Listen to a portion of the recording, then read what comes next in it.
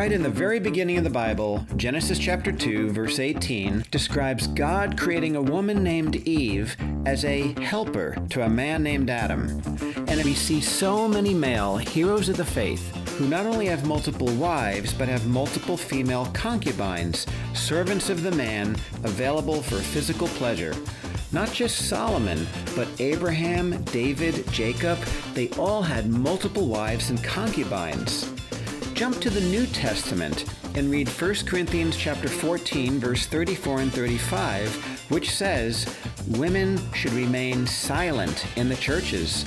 They are not allowed to speak, but must be in submission, as the law says. If they want to inquire about something, they should ask their husbands at home, for it is disgraceful for a woman to speak in the church. In 1 Timothy chapter 2, verse 11 and 12, Paul the Apostle says, I do not allow a woman to teach or to have authority over a man. Instead, she is to remain quiet. What does this actually mean? Remain quiet? Submit? That even an accomplished, well-educated woman is disgraceful if she speaks up in church? How do we make sense of Bible verses like this, which certainly seem to disqualify and demean women?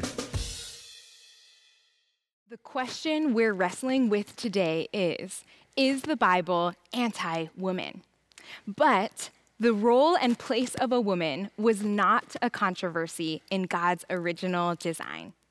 In the very beginning, in the Garden of Eden, when God dwelt with humanity in perfect communion, he created men and women distinct but equal. In Genesis chapter 1, verse 27, scripture says, so God created mankind in his own image. In the image of God, he created them. Male and female, he created them. And this idea of the equality between men and women continues in the next chapter, the more specific, detailed account of God's creation. And in Genesis chapter 2, verse 18, scripture says, the Lord God said, looking at Adam, the first man, it is not good for the man to be alone. I will make a helper suitable for him. And continuing in verse 20, but for Adam, no suitable helper was found. So the Lord God caused the man to fall into a deep sleep, and while he was sleeping, he took one of the man's ribs and then closed up the place with flesh. Then the Lord God made a woman from the rib he had taken out of the man, and he brought her to the man.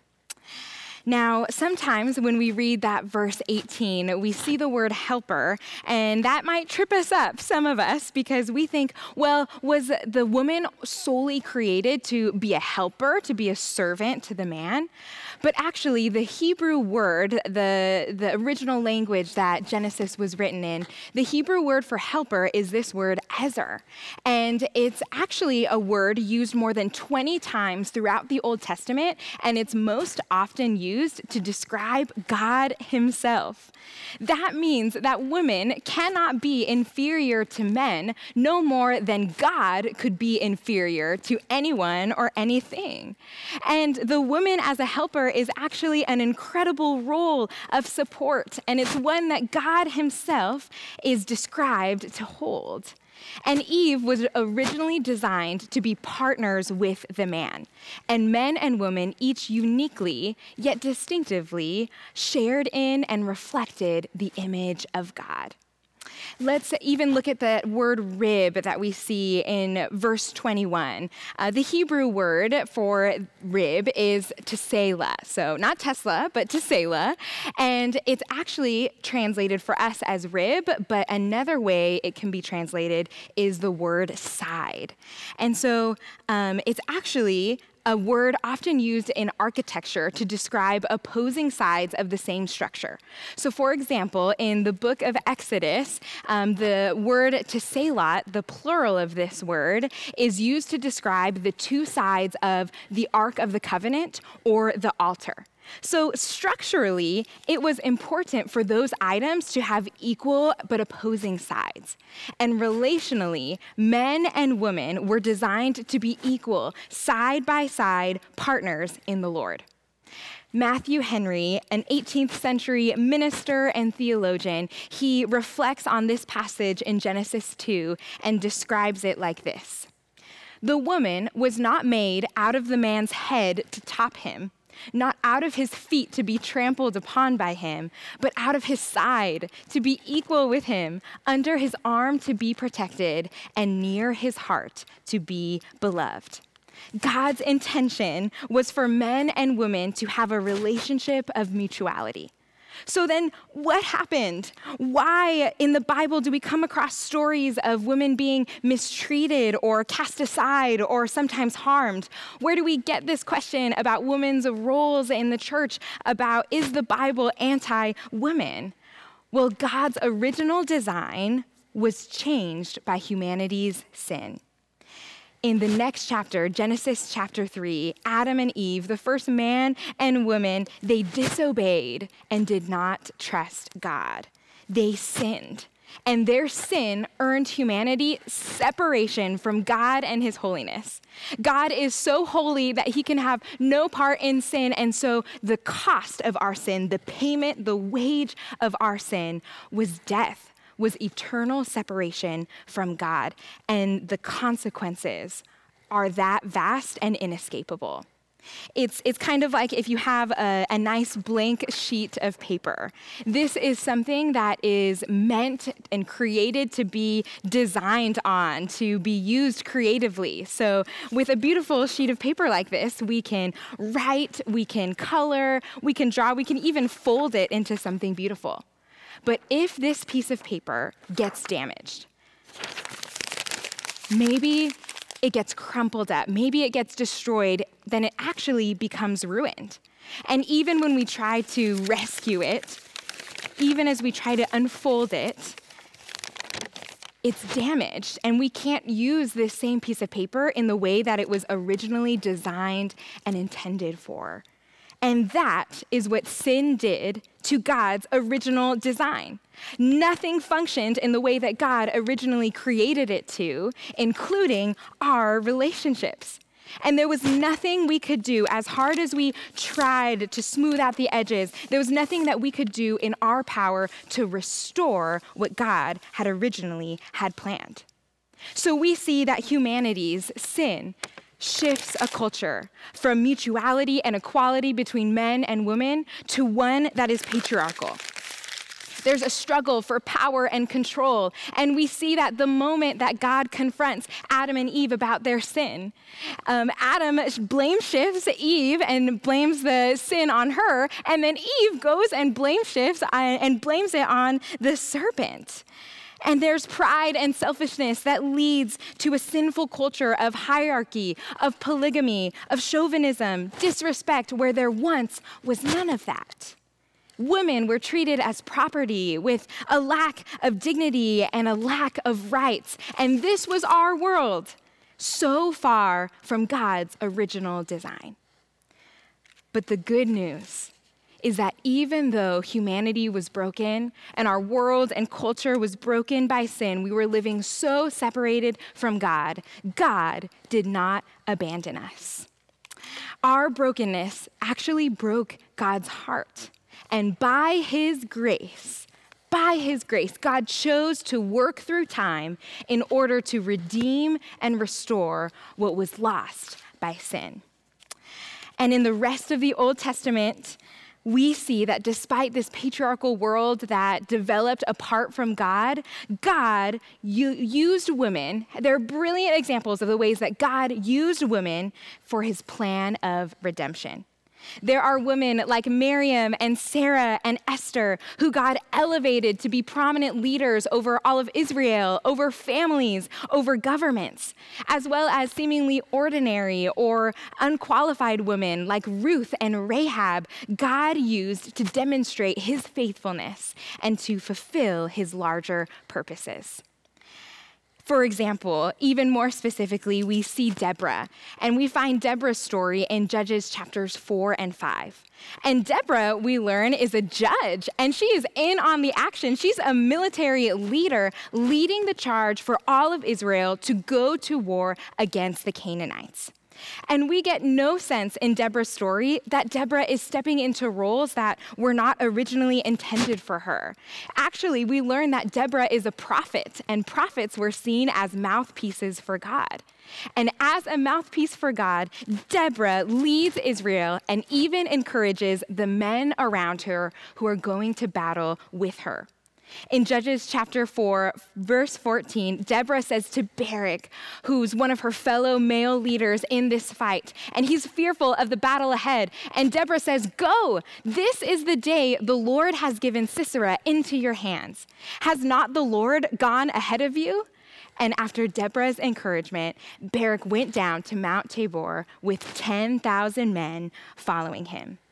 See, God did not see or treat women the way the world did. Instead, in order to restore what was lost in the Garden of Eden, God saw, loved, and used women powerfully all throughout the Old Testament. And he didn't stop there. Eventually, as the story of the Bible continues, God chose to use two women to help bring Jesus himself into the world. And those two women are Elizabeth and Mary. In the Gospel of Luke, it is these two women whose story gets highlighted in the events before Jesus' birth. In Luke chapter 1, starting in verse 35, the angel answers Mary, "The Holy Spirit will come on you, and the power of the Most High will overshadow you. So the Holy One to be born will be called the Son of God." Even Elizabeth, your relative, is going to have a child in her old age, and she who is said to be unable to conceive is in her 6th month. For no word from God will ever fail. "I am the Lord's servant," Mary answered. "May your word be fulfilled to me." See, Mary and Elizabeth's faith and obedience to God exemplify for all of us what it means to be a servant of the Lord. And now, let's welcome up Pastor Tomiko to share about how Jesus treated women himself so that he could continue his great plan of redemption with men and women serving him in the Lord side by side. Thank you, Pastor Claire. Well, do you remember the show, The Little Rascals? Some of the characters were Spanky or Alfalfa and Darla. Well, if you don't know this show, it was an old show about a group of neighborhood children and all of the little adventures that they would get into. And the storylines were always written in good fun, but they often were about the boys playing tricks on the girls or the boys trying to keep the girls out of their club or their clubhouse. Well, the name of the boys' club, and there was a sign on their door, was the He-Man Women Haters Club. And they had a pledge that they would recite every time they came together in the clubhouse. And this is the pledge. "I, a member in good standing of the He-Man Women Haters Club, do solemnly swear to be a He-Man and hate women and not play with them or talk to them unless I have to. And especially never fall in love. And if I do, may I die slowly and painfully and suffer for hours or until I scream bloody murder." Now, how is that for a club pledge? Now, it seems funny when we recite it today, but people often outside of the church have a perception that Christianity is an old boys club where no girls are allowed. And they're led to believe that this is how the Bible represents women. But we're here to tell you today that this is not at all how God feels about women. And Jesus himself transformed the cultural norms about women that were at place in the first century. You see, Jesus entered the world at a time when women were treated inferior to men in all aspects of life. Girl children were under the authority of the patriarch of the home, their father, their grandfather. In marriage, men held all the advantages. Women were the property of their husbands. They had no rights. Women couldn't enter into contractual agreements, so they couldn't divorce their husbands. But on the other hand, a husband could divorce his wife for little or no cause. This left women vulnerable physically, financially, and emotionally. The first century Jewish historian Josephus wrote, "The woman, says the law, is in all things inferior to the man. Let her accordingly be submissive." And then a common rabbinical prayer from the time read, "Praise be to God that he has not created me a Gentile, a woman, or a slave." Yet Jesus challenged this attitude towards women. He honored women and he treated them equally. We see that Jesus taught women and he included them as his followers. He was a rabbi, which means teacher, yet rabbis were not allowed to teach women or were encouraged not even to speak to women. But we read in Luke chapter 10 how Jesus went to the home of his good friends. His good friend Martha, her sister Mary, and her brother Lazarus. They lived in Bethany. And starting in verse 38, we read that Jesus came into the home of Martha. She had a sister named Mary, but Mary sat at the Lord's feet listening to what he said. And Martha was distracted by all the preparations that had to be made. And she went to Jesus and she says, "Lord, Lord, don't you care that my sister has left me to do all the work by myself? Tell her to help me." "But Martha," Jesus answered, "you're worried and upset about many things, but few things are needed, or indeed only one. Mary has chosen what is better, and it will not be taken away from her." You see, Jesus was teaching Mary, which would have been extremely controversial for her to sit amongst men at the feet of a rabbi. Yet he didn't chastise her for doing this. Instead, he commends her for wanting to learn. He honors her for choosing what is better. Mary chose to be with Jesus, to listen to his teachings in order to become like him. Also in Luke's gospel, we see that he specifically names women who were among his traveling companions. In Luke chapter 8, we read that he lists off the names and mentions those that were traveling with Jesus. He says the 12 were with them. And starting in verse 2, we read that there was also Mary called Magdalene, Joanna, the wife of Chuza, and Susanna, among others. He says these women were helping to support them out of their own means. And then we see that Jesus accepted women that were rejected. Women were marginalized due to many things, but especially due to physical conditions. At that time, somebody who was bleeding, if you came in contact with them, then you also were considered unclean. And in Mark chapter 5, we read an account of how Jesus came in contact with a woman who had been bleeding for 12 years.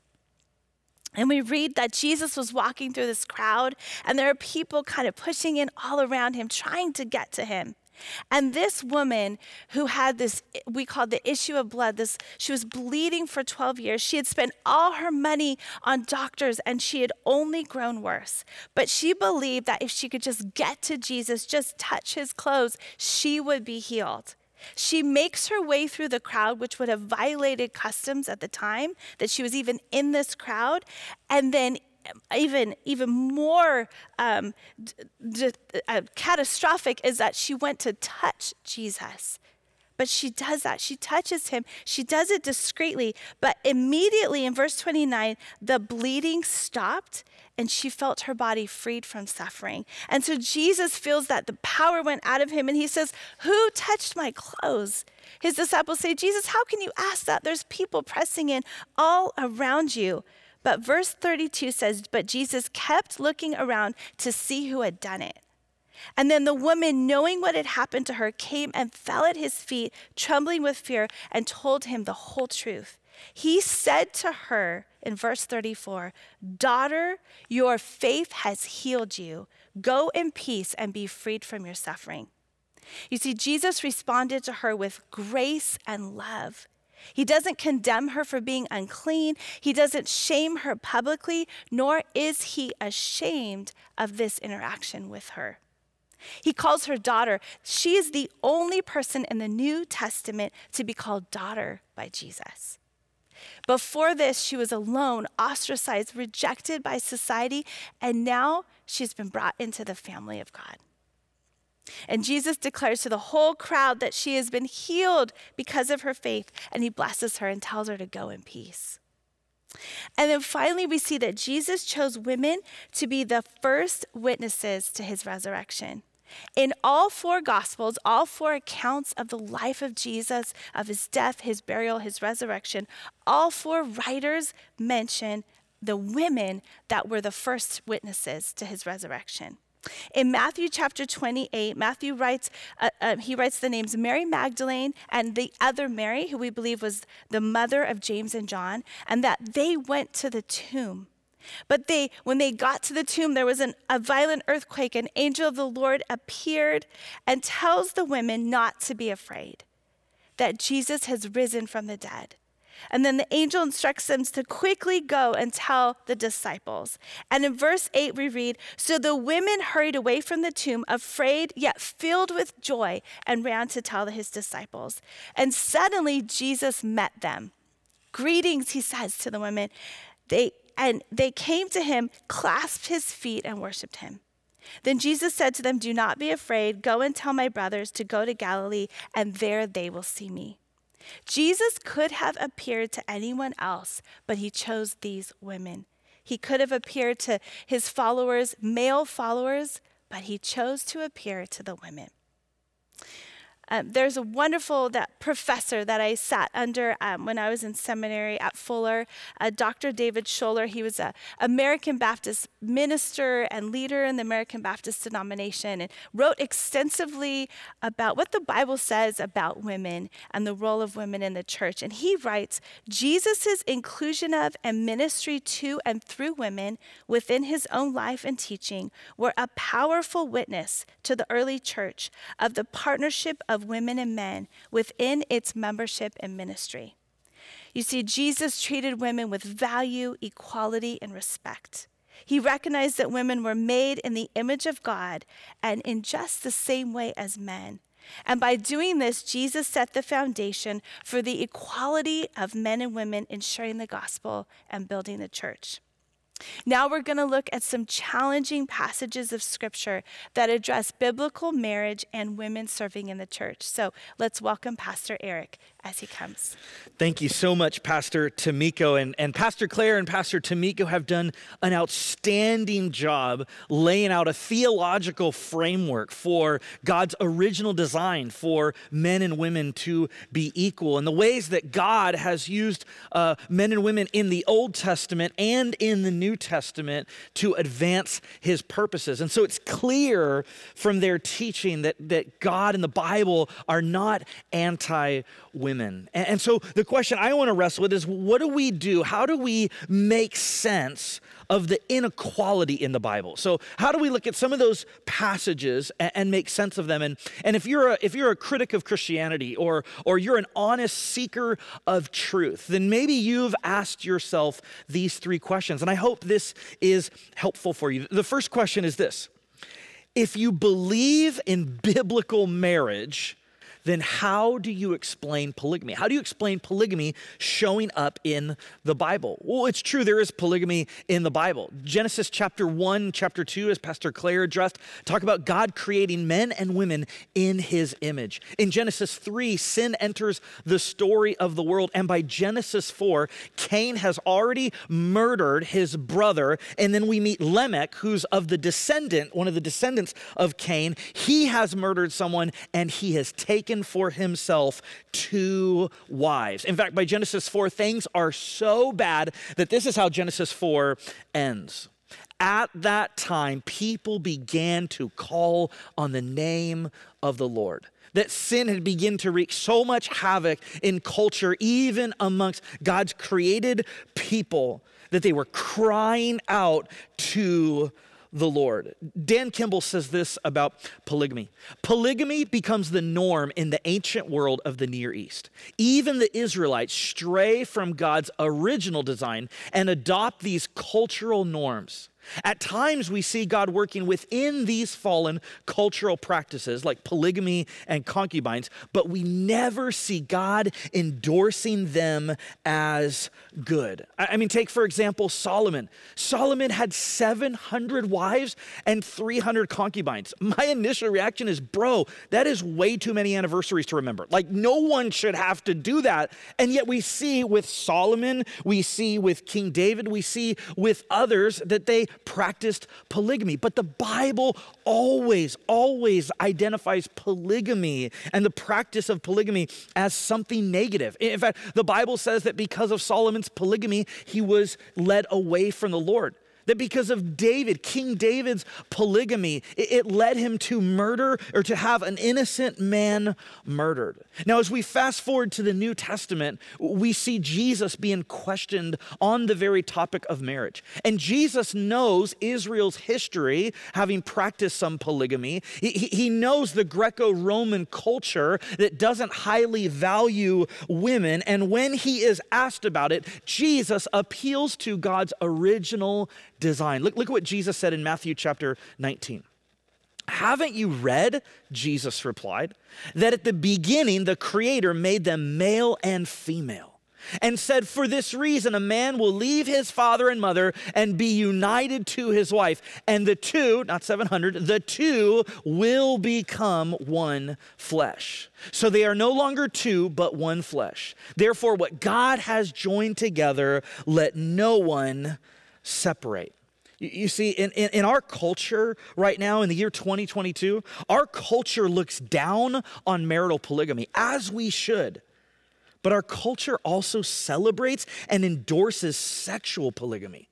The reality is both marital polygamy and sexual polygamy are devastating and damaging to women, men, and children. It's why Erwin McManus says, you can have sex without giving love, but you can't have sex without giving a part of yourself. God's desire for sex is within the context of marriage, between one man, between one woman, in marriage for a lifetime. That is God's design, and Jesus affirms it. The second question that you may be asking is the Bible against women serving in the church? Specifically in the New Testament, is the Bible against women serving in the church? Well, it's really interesting. In Romans chapter 16, the Apostle Paul, who wrote Romans, in chapter 16, he gives his longest list of thank yous. He commends and appreciates and applauds more people in Romans 16 than he does anywhere else in his letters. In fact, he acknowledges and celebrates and commends 26 partners in the gospel. But did you know that over 1/3 of them were women? You see, it's obvious that women were involved in the church, that they were serving and leading in the church. In fact, one of those that he mentions is in Romans chapter 16, verse 7. Paul says, greet Andronicus and Junia, my fellow Jews, who have been in prison with me. They are outstanding among the apostles, and they were in Christ before I was. Now, Andronicus, nobody debates whether that was a man's name. The question that many have wrestled with is Junia a woman's name or a man's name? In fact, some translators, to make it sound more like a masculine name, have added the letter S. In older translations, have added the letter S. The problem with the name Junius, the masculine name Junius, is nowhere in the first century writings and documents that we have do we ever see the name Junius. It just didn't exist. However, Junia, a woman's name, the female version of that name, that's all over the place in the first century. And so honest scholars look at this and they say, here Paul is acknowledging a man and a woman who are great among the apostles. And many have concluded this means that both Andronicus, a man, and Junia, a woman, were considered apostles in the early church. Now, what about those crazy passages that Paul mentions where he talks about women remaining silent? I want you to remember what Pastor Glenn said last Sunday. He said, never read a Bible verse. And it's obviously an exaggeration, but the principle and the point is this: never read a Bible verse out of context. In fact, it doesn't matter what you're reading or what you're watching. You want to understand the context of what's going on around that. And so I want to read a passage to you that without the context could leave us thinking maybe the Bible is anti-women. Maybe there's no opportunity for women to serve in the church. But then I hope as we understand the context, we'll get a better understanding of what Paul is actually saying. In 1 Corinthians chapter 14, Paul says, Women should remain silent in the churches. They are not allowed to speak, but must be in submission as the law says. If they want to inquire about something, they should ask their own husbands at home, for it is disgraceful for a woman to speak in the church. Now, there were crazy things happening in the culture of that day that necessitated Paul writing some of these crazy sounding things. You see, 1 Corinthians, this letter, was written probably in the year 55 AD. And prior to writing this letter, the Apostle Paul had visited Corinth, where this church community was, and actually had lived with them for about a year and a half, learning their culture, understanding the other religions that were surrounding their community. And it's obvious as you read 1 Corinthians that Paul had received a letter from this church, really asking his wisdom on how do they handle disruptions and issues that were going on in the church. One of those issues was some people were eating the Lord's Supper, were enjoying a feast together, and others weren't being invited. Some were taking communion. They were having a little bit too much of that wine. They were getting drunk during communion and not able to participate in the worship services. And then there were groups of women that were creating disruptions within the worship services. And so this church is asking Paul, how are we to proceed forward? Well, what was going on specifically with those women? We need to understand what was happening in the first century in Corinth at that time. You see, there were large groups of women that were converting to Christianity from the pagan worship to the goddess Artemis. And in fact, worship of the goddess Artemis was only something that women could do or castrated men. And it required prostitution. It required a lot of yelling and screaming and all kinds of wild things going on. And so here, Paul is actually offering this group of women and this specific church, he is offering them guidance that they desperately need. They're asking the question, how do we relate to Jesus in a way that's different than maybe how we related to Artemis? And it's clear if you look at the whole text of 1 Corinthians that Paul was not saying that all women are supposed to be silent during worship services. Because just a few chapters before, in 1 Corinthians chapter 11, Paul says, "But every woman who prays or prophesies." These are activities that a woman would lead within the church, that a person would lead within the church. "But every woman who prays or prophesies with her head uncovered dishonors her head. It is the same as having her head shaved." And then a few verses later, "Judge for yourselves. Is it proper for a woman to pray to God with her head uncovered?" You see, Paul is not even arguing whether a woman should pray publicly in the church, whether a woman should prophesy and share a message from God for the whole church. He's addressing the head covering issue. And so what did Paul mean? What did Paul mean by women should remain silent in the churches? Well, there's at least two options. Option A is he's appealing to a common custom. You see, back in the day, the way anybody would learn was in silence. That whether you were in a Greek setting, whether you were in a Jewish setting with a rabbi, whether you were in some other kind of educational setting, the way that one would learn was in silence. In fact, the word silent in the 1 Corinthians 14 passage, it means to have a quiet demeanor for the purpose of learning. When Paul says that women must be in submission, this literally means to take on the posture of a student and does not in any way infer that a woman has a lower status than a man. You see, in the first century, the reality was men were more educated than women. And so according to this common custom theory, Paul is merely appealing to the higher education of the husbands or the men in those congregations to answer questions for the women. Instead of creating a disruptive moment, he's appealing to the higher education of the men. New Testament scholar Scott McKnight, he makes a comment about this text. He says, Paul's two comments about silence are actually consistent then with the story and the plot of the Bible. Women who have always been gifted by God to speak for God and lead God's people were doing these things in Paul's churches. But women who had not yet learned the Bible or theology, or had not yet learned to live a Christian life, were not to become teachers until they had learned orthodox theology. What drives 1 Corinthians 14 is a principle that much of church tradition has nearly smothered when it comes to women. Learning precedes teaching.